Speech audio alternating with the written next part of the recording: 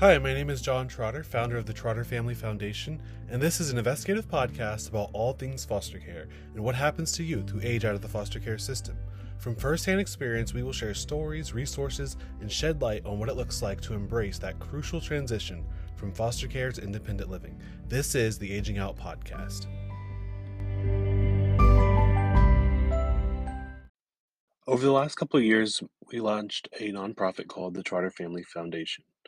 Our mission is to focus on community, education, opportunity, and service for young people who have been in the foster care system, specifically those that have aged out or who no longer qualify for foster care, typically around ages 18 to 21. And this podcast really will set the stage for that conversation.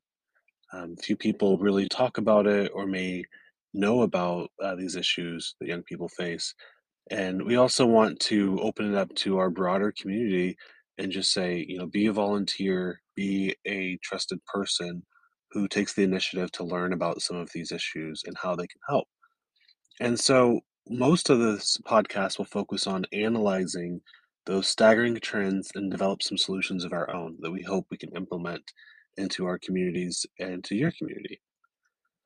So when we think about aging out, this term simply means that a young person is getting ready to transition out of care and be a full functioning adult. And so they're going to be leaving the foster home, leaving the foster care system, and typically the options are to go into a job, establish a place to live, go to school, or some other kind of vocational training that says you are now responsible for taking care of yourself.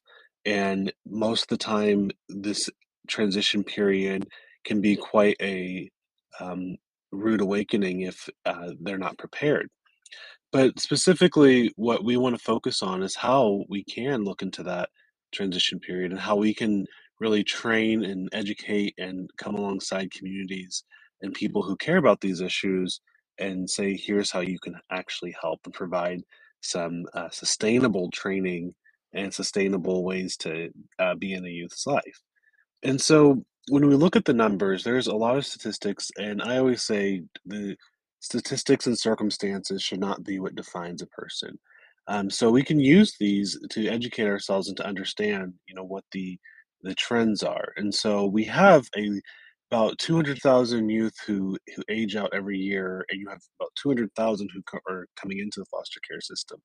And so when you look at that number, that's happening around the country. That means that someone has uh, become of age, usually 18 or upon finishing high school, and they no longer meet the definition of what would be called a foster kid. And so we want to see that. I think this transition is actually natural in most lives, most families. You become a certain age, you need to be able to support yourself, and you need to leave the home. So it can be a difficult process. One of the main difficulties here that I see is if you age out, that sort of means that you didn't get adopted, you didn't get reunified with your birth family. So you're kind of in this limbo zone that just says, okay, you are released sort of from foster care, and now you're expected to be on your own and expected to meet the call of what that brings, such as sustain housing and job and being able to provide for yourself. And so there are some options that I think former foster kids uh, have when they go into this category. Often would say too that uh, no one's tracing these kids. No one's saying, where are they? What happens next? What are their outcomes? The only statistical evidence that really gets focused on are sort of the negative trends, and unfortunately, those hold true for the last few decades. So often, what you're seeing is incarceration, homelessness. Having children and not being able to take care of their children, having their children kind of go through that cycle of being in foster care as well. You also see low, job expectations, and you see an inability to thrive. And so, when we look at that, what are the options? And I think as a former foster youth, some of the different questions that I think are brought up usually don't happen until later in adulthood.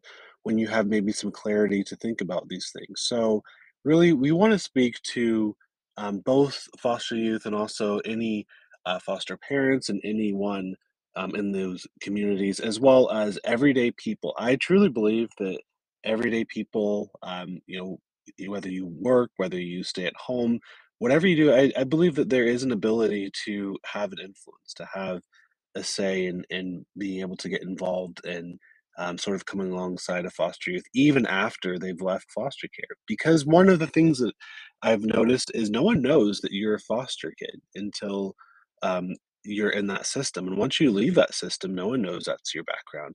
And that's true of anyone. No one knows your childhood upbringing and how that informs the who you become as an adult. No one knows that. We don't wear that on our shoulders.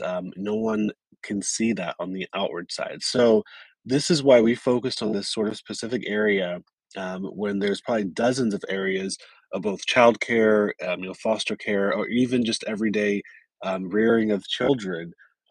There's so many issues we could focus on, but we've decided to just really narrow in on this. And so some of the options that a youth may have when they leave is to return to their biological family, return to that community, go back to their, mom or dad's home or their grandparents' home. And I've heard all of these, and I'll talk about them more.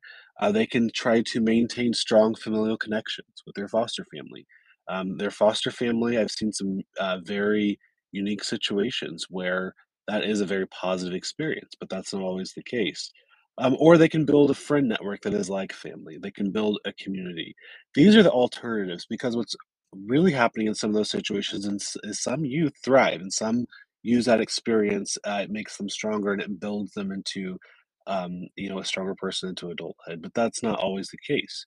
We see that in the numbers of youth that become part of the criminal justice system, that are homeless, that are repeat offenders into these different areas that are having children of their own they can't care for. And those numbers, I think, are very important to understand. But we have to question, what can we do and how can we change that? And so I want to talk about just some of the suggestions that get given, and they'll always have the time, I think, and energy put into thinking them out because I've heard these myself and I've heard these for others. So, one of the options returning to your biological family, your birth family, and that community. I would say one of the major issues with that, and sometimes I don't believe it's a malicious suggestion. I think it can be steeped in ignorance a little bit, and it's really saying return back to where you were taking out of the home and put into foster care. And that can come with it a lot of challenges because that may not be the best environment. There's a reason that there was interference as a child. There may be some of those same issues in existence. And so to tell someone, go back to that area, go back to where your birth family's from and reconnect with them is not always the easiest. And it may create additional challenges. And for those who do, we have to consider, is that going to be the best option? And I don't say, there's any mandated reasons for not doing it or for doing it, but I think what we have to do as a community is being able to support people in their decisions, and be able to be informed decision makers. And really, as we say things like that, I think that saying return back to the place where you were taken out of the home may not always be the best solution. Another option, and this is not a and or, but maintaining strong familial connections with your foster family. There are thousands of youth who transition out with no familial connections with their foster family or their birth family. And so there is a push in the foster care system and the child welfare system to make sure youth maintain those family connections through visitation, through letter writing, through emails, and just knowing, who's in their network, who is their family. And so, we don't always see that working, but in some circumstances, it may. It may be just the thing that they need is transitioning into that. So, finally, I would say building a friend network that's like family. This is probably the most important part because what I always say is no matter where a youth goes after they leave foster care, they're going to find community. The difference is whether that's good or bad for them. And sometimes a bad community is the people that take care of you. They provide you with that sort of family relationship. They may be involved in crime, they may be involved in a way of living that is very contrary to what we would expect and what we would agree with, but they're a community. And so if we don't really understand that people will find others to associate with, those relationships can look very bad. And so one of our goals is to not just say, go somewhere and have a community, but even teaching healthy relationships. What is a healthy relationship and what maybe is an unhealthy relationship? And so, what I've seen, and I think needs to be discussed more, and I think young people, if you're listening to, be willing to push, those for that understanding. What's a healthy relationship? For some, they've never known unconditional love. They've never known friendship without something else, without some expectation. And so you see very staggering trends of people who grow up into adults who think they have to sort of buy their friends. They have to provide some kind of incentive or some kind of reason to keep their friends engaged with them. And that's very sad because what it turns into is you're actually being manipulated and saying that you're only my friend if I do something for you. And for someone who's experienced trauma, who's grown up in a very difficult home life, sometimes they don't even see that themselves. Where maybe an outside view would say, "These are very bad people in your life. Why do you keep going back to them? Why are they people who you're associating with?" And you could be at a distance and still be friends with them, but to really have them be part of your network is becoming a very negative thing. And it's not only affecting, what we see is that relationship it being negative, it's affecting their ability to really come out of the situation that says, no one has cared for me, no one has provided me with strong connections and that strong community that would support me. And so I think of all the things we'll talk about in this podcast, all the work that we'll do as a nonprofit and the ways we live our daily lives, I would say the biggest difference for so many foster youth and so many youth in general is being in a strong, supportive community. A community that says, I'm not going to judge you for the life that you've had, for the circumstances that you could not control, for the decisions that you've made that maybe made some of those things worse. A community that will say, we will walk alongside you. We will be the people that come into your life and speak truth to you in love. And sometimes the truth is going to be brutal. And sometimes the truth is going to say, hey, this is not a good path you're leading down. We cannot force anyone to live a certain way or to avoid lives of crime or avoid associating with people who are bad for them. The more we try to control that, the more we try to tell them, we have all the answers and the people that you're surrounding yourself with are just not good people. We can't control that. We have to let that go because all you'll do is you'll lose them as a friend and you'll lose them as a trusted person in their life. So, if we can really encourage youth to transition into healthy communities, whether that is a church, whether that's being involved in an activity, sometimes I even think some of the best volunteers for nonprofits or for church organizations or for youth groups or serving in that capacity are people who've been through very difficult um, circumstances because you serve and you walk alongside others and then you can share that story at an appropriate time and you'll have someone who connects with it. And I would say that in my adult life, one of the most interesting things is meeting, foster youth who've aged out of the system, or are 40, 50, 60 years old. Because I never really thought that was a thing. I never thought that existed. Those youth, thousands of them are out there, and most of the time, everyone just wants to move on from their childhood, live a productive life, and just not look back.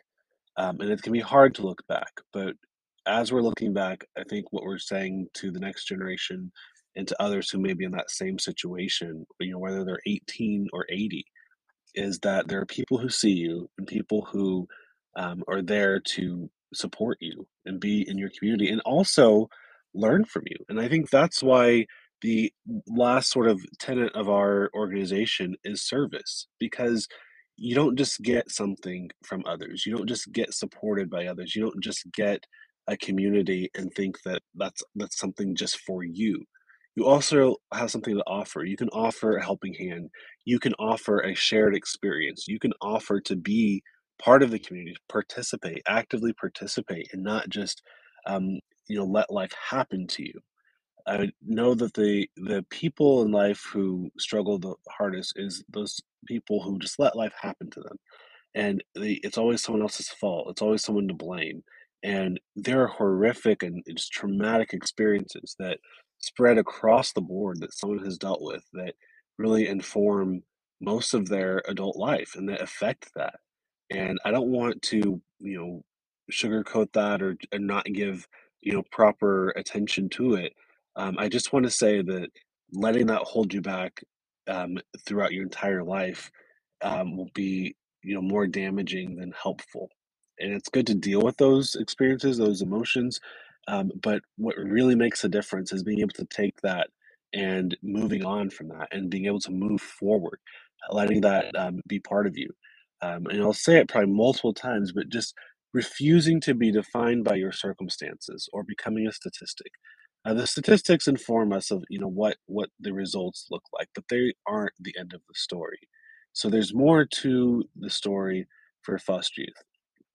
So anyone who's listening and they just have never dealt with foster care, they know something about it. They know the kinds of kids that come out of it. They know a friend of a friend of a friend who was a foster parent, who probably doesn't want to be a foster parent anymore. They probably know some peripheral understanding of it. But my biggest call to you is to be informed, to understand how to have these conversations, and to somewhat normalize the conversation.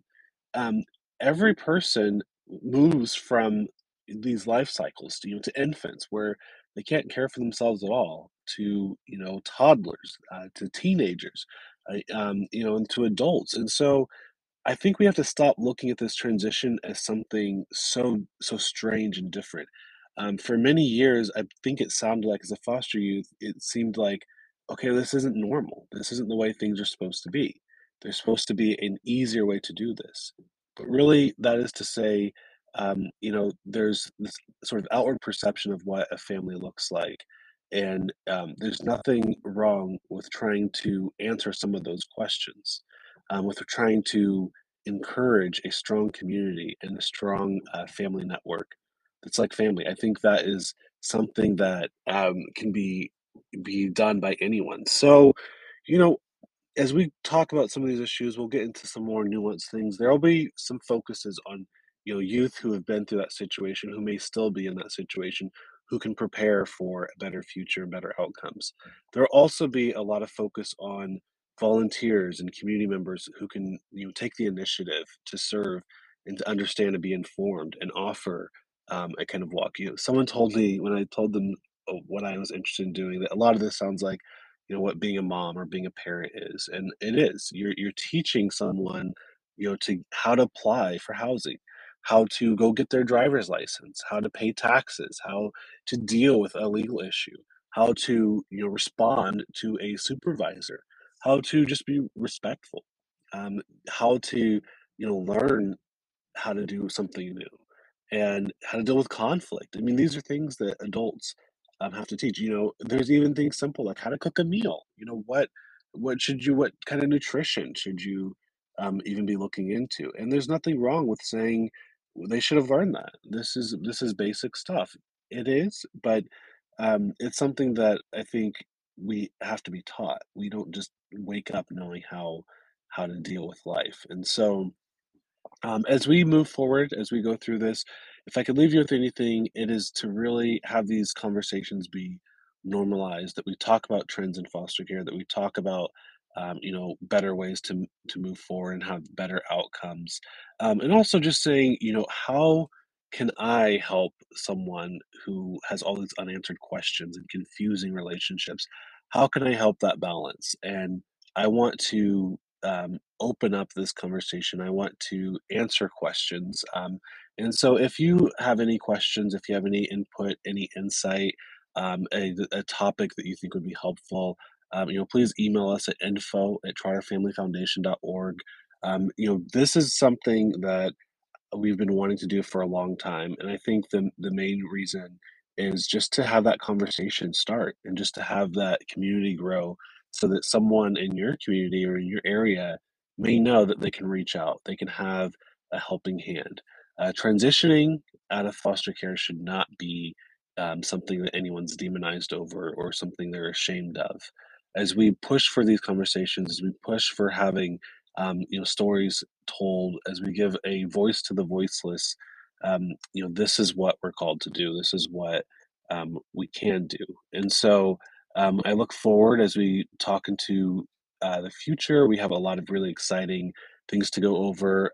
We'll move forward with just focus areas, and I think that we have it kind of boiled down to what are things that a young person needs to know when they go out into the world, and how can they embrace that.